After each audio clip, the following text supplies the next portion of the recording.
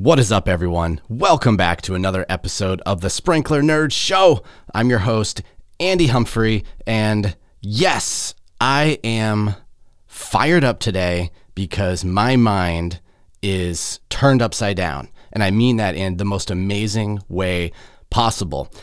If you recall, a few episodes ago, I spoke about this concept of rethink, unlearn, and this week, that is exactly what I did. Unintentionally and then intentionally, I changed my mind on something. And I think this is a really valuable lesson for anyone who tends to be on the innovation scale to, as an innovator, an early adapter, a pioneer, etc. And so after I play this intro, I'm going to get into the concept for today, which is all about the keyword pioneer.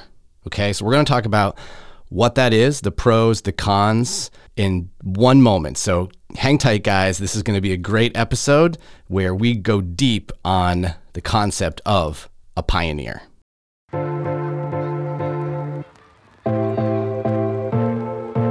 If you are an irrigation professional, old or new, who designs, installs, or maintains high-end residential, commercial, or municipal properties, and you want to use technology to improve your business to get a leg up on your competition, even if you're an old-school irrigator from the days of hydraulic systems, this show is for you. Awesome. The theme for the week, for this episode, the theme is pioneer.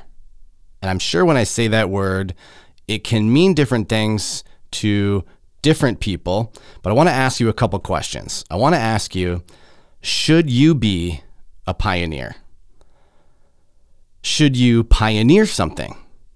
Is being a pioneer an opportunity for success?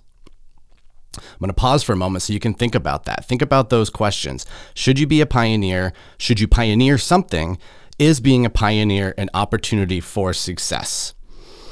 For me, my default answer leading up to this week was always yes. Not just yes, but enthusiastically yes. Yes, yes, yes. That was my default answer to those questions. Absolutely. Yes, you should be a pioneer. Yes, you should pioneer something. Yes, pioneering is an opportunity for success. That was literally the thoughts I had in my mind. And it was also a little bit of motivation that got me up out of bed every day. Okay. And this week, my response is both yes and no. And so I had to rethink and unlearn what I thought about the concept of pioneering. And this happened because, both oddly and coincidentally, I listened to two podcasts this week. Actually, one was this week, and then one was last week when I was flying home from the Equipped show. And both of these podcasts spoke on this topic, and they had the very same message. You can imagine what this message might be because I changed my mind from yes to yes and no. My answer is not no, it's both yes and no. So the first podcast, it actually wasn't a podcast. It was it was like a short video series that I watched on my Delta flight home from Louisville, and it was with Howard Shultz. Howard is the former, I think he might be the interim CEO now, but he's a former CEO of Starbucks. And he has this series titled, well, it's a masterclass series. It's not his series, but it's titled Howard Shultz Teaches Business Leadership. And each episode is about 10 minutes long. And I think, just in my usual fashion, I tend to gravitate towards, sort of mentally stimulating media where I can oftentimes learn something new. And in this case, I absolutely learned something new, and it made me rethink and unlearn what I thought I knew. And so I'd like to play this clip for you from the episode so that you can kind of hear Howard, in his own words, explain his concept of why you should not pioneer something, but disrupt something. So I'm going to go ahead and play that clip for you right now. there's always this question about what's the best road to take. Should I disrupt the category or should I create a new one? I would say, on balance, I generally don't want to be in the pioneering business. And by that I mean, it's so hard to change consumer behavior.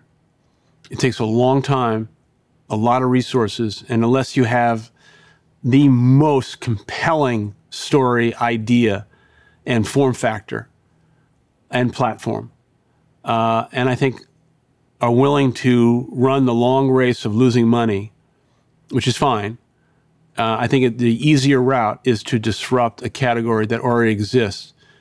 But there's an opportunity because the large companies feel as if they're entitled to it.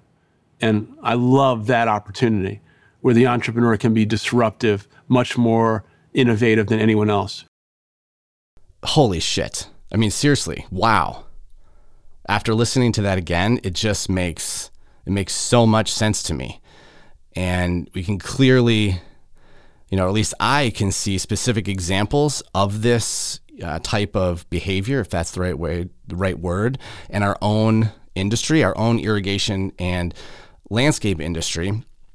There's one company that comes to mind that I was introduced to and actually installed some of their irrigation controllers right around probably 2004 and 5. And this company does not exist today. You can't even find them on Google, which is saying something. So this company was called Accuwater, and it was a controller.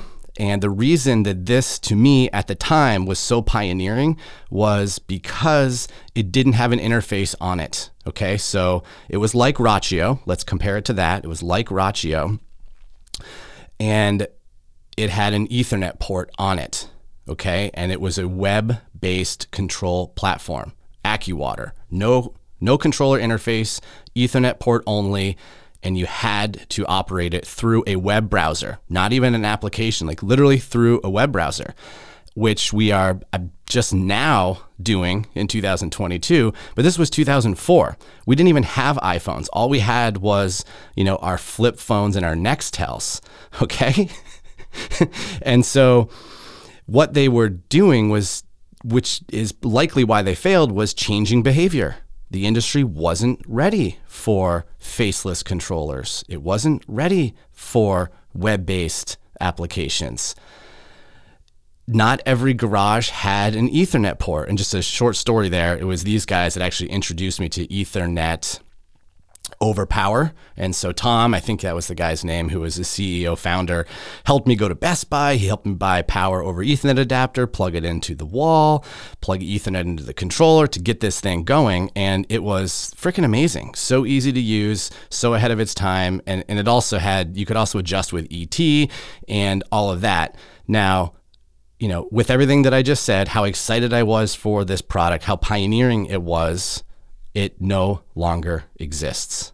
So I think that's just a great example of these guys literally pioneered. They were probably the first, at least the first that I saw, of a true faceless web-based control platform. And now they no longer exist.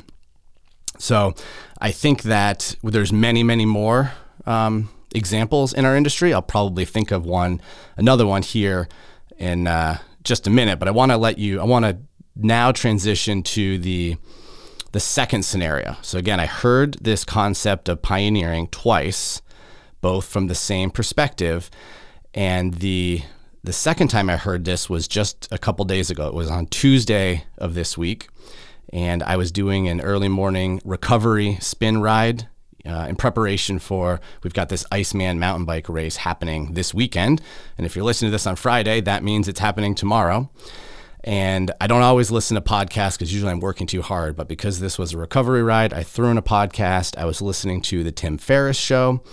And he had an amazing guest, Jim Collins. And Jim is famously known for writing the books Built to Last and Good to Great. And in this interview with Jim spoke about his new book, which is a short monolith. Can't remember how he describes it. And you can download this on Audible, and I'd highly recommend it. It's called Turning the Flywheel. And in the book, there's this quote that I had to write down. Again, sometimes I'm driving, I'm listening, I'm riding my bike, whatever it is, and I got to stop and literally make a note in Evernote so I can remember. And I had to write this down, and this quote that I wrote down, like, it nearly mirrored the previous quote that I just spoke about with Howard Shultz. And Jim referenced another book, which is called Will and Vision, and I think he said it's by Gerard Tells and Peter Golder. And in the book, these authors demonstrate that the pioneering innovators in any new business, like that Accuwater company, almost never, and that means less than 10% of the time, become the big winners in the end. It's like ridiculous when you think about it. That statement stopped me in my tracks. The pioneering innovators, like Accuwater in any new business, almost never, less than 10% of the time, become the big winners in the end. It's like, holy shit. Are you kidding me? Right? Remember how at the beginning of this episode, I spoke about my previous, what I like to call my default thinking, and it was yes, yes, yes, you want to be a pioneer. Yes, of course. But now that I know that the success rate is less than 10% of the time, it makes me question. It makes me think I need to unlearn what I used to think, right? It turned my thinking upside down. And so, really, I'm going to play that clip for you here in a minute, but it makes me go back to what Howard Shultz said, and that is not to pioneer, but to disrupt. Not to pioneer, but to disrupt. So let me play that clip for you from Jim Collins right now. As Gerard Tells and Peter Golder demonstrated in their book Will and Vision, the pioneering innovators in a new business almost never, less than 10% of the time, become the big winners in the end. Let me repeat that. It's actually an astounding number. In less than 10% of cases do those who are the pioneering innovators in a new business arena end up as the big winners in the end. Cool. Isn't that incredible? I mean, seriously, for me, I've always considered myself and my personality as a pioneer. That's why I was drawn to something like the Accuwater controller. And it's like I almost wore that personality trait like a badge of honor, and I suppose I still will. However, perhaps now I should think of being an innovator or a pioneer as more of like a skill set, like a tool. And I just need to know when to use the tool, where to use the tool, but perhaps pioneering shouldn't be the leading principle. Instead, I should shift to disrupting. I don't have to pioneer it. Let's just disrupt it. So for me, that was my rethink, relearn, not to pioneer or to use pioneering and think about it like a tool, if, when, where, why, how, and instead focus on disrupting. And, and as I keep talking here, it's really no different than this concept of, weather-based controllers or this concept of soil moisture sensors. I mean, Jesus, literally baseline soil moisture sensor is the same one. It works nearly the same way in 2022 as it did in 2002, yet less than 1% of the industry uses it. It is a fantastic tool, but it requires changing consumer behavior. That's what Howard Shultz talked about. That's pioneering. It is hard to change consumer behavior. And that's likely why it hasn't gained traction. So again, that's another short example. There's probably many, many more. And, all I'm doing here today is trying to plant a couple seeds of, number one, what you think might not be what you should know or need to know or what you might learn tomorrow. So always keep an open mind and be open to rethinking and unlearning what you think you already know. And number two is this concept of pioneering and moving from being a pioneer to being a disruptor. Okay, so maybe that's how we should all think together here is let's go disrupt something. Join me. How can we disrupt this industry? In what way can we disrupt this industry? I'm on board for it. I want to create a parade of disruptors. Please join the parade of disruptors. Reach out to me and tell me what you think of this concept. I'd love to know. And I think that's it, guys. I hope you have a fantastic freaking weekend. And I'm excited about this episode, and I would love to get your feedback on it. And I appreciate everyone who listens to this podcast, everyone who reaches out to me. Thank you so much. It means so much. And that's it. Happy sprinkling, guys. We'll catch you on the next episode.